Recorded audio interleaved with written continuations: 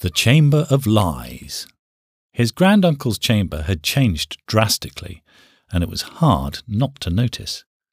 All his ancient, dusty scrolls that had been lying around for decades now had their own place on the tidied shelves. The vast desk of the old vulture had also been cleaned, with only a few papers remaining on it. Marcus was standing close to it, listening to an explanation being given by Cora. While strange, this wasn't the most drastic change. For as long as Appius could remember, his granduncle was an inseparable part of this room. He would always be sitting there, at his desk, reading one scroll or another. This time, however, his usual place was now occupied by a woman.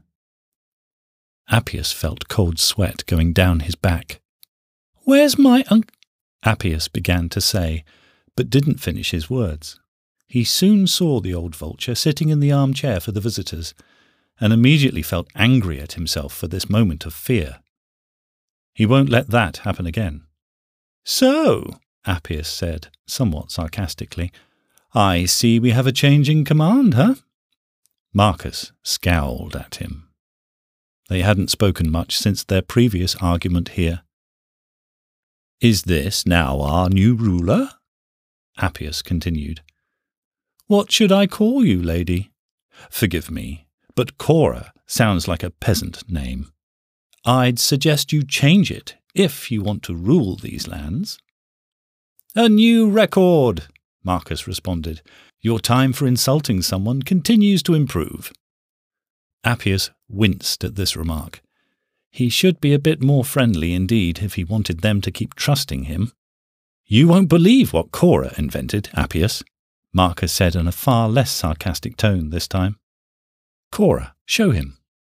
Cora, who was far more interested in drawing on her scrolls than listening to childhood sarcasm between two friends, finally raised her eyes from the scroll and smiled. "I'm glad you came," she said cheerfully. "I would appreciate another architect's opinion on my latest draft."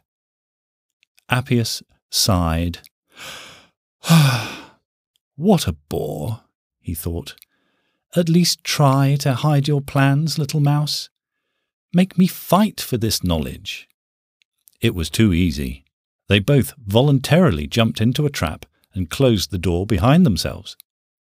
He questioned whether Cora was indeed that straightforward, or was she another, and far better, infiltrator of Rome than himself?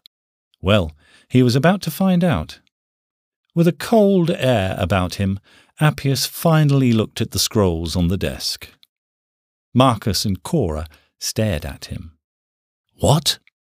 He quickly grabbed the scrolls, looking more attentively this time.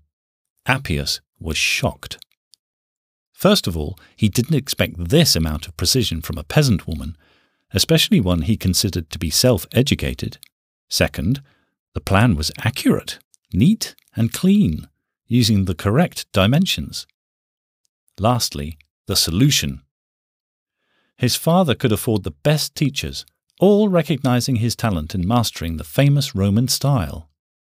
They proclaimed he would have a great future if he established contacts with the patrician society. But this? He felt jealous. This was on a whole different level.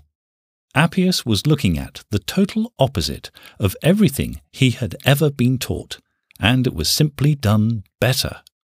Curved forms instead of straight lines, a visual simplicity that hid complex calculations.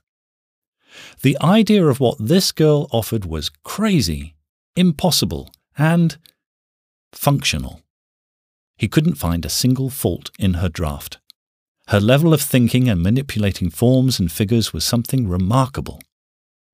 After a long while, staring in disbelief, Appius finally cleared his throat. Cora was looking at him, patiently waiting for his judgment. All gods of Rome! Why now? Why here? What should he tell them?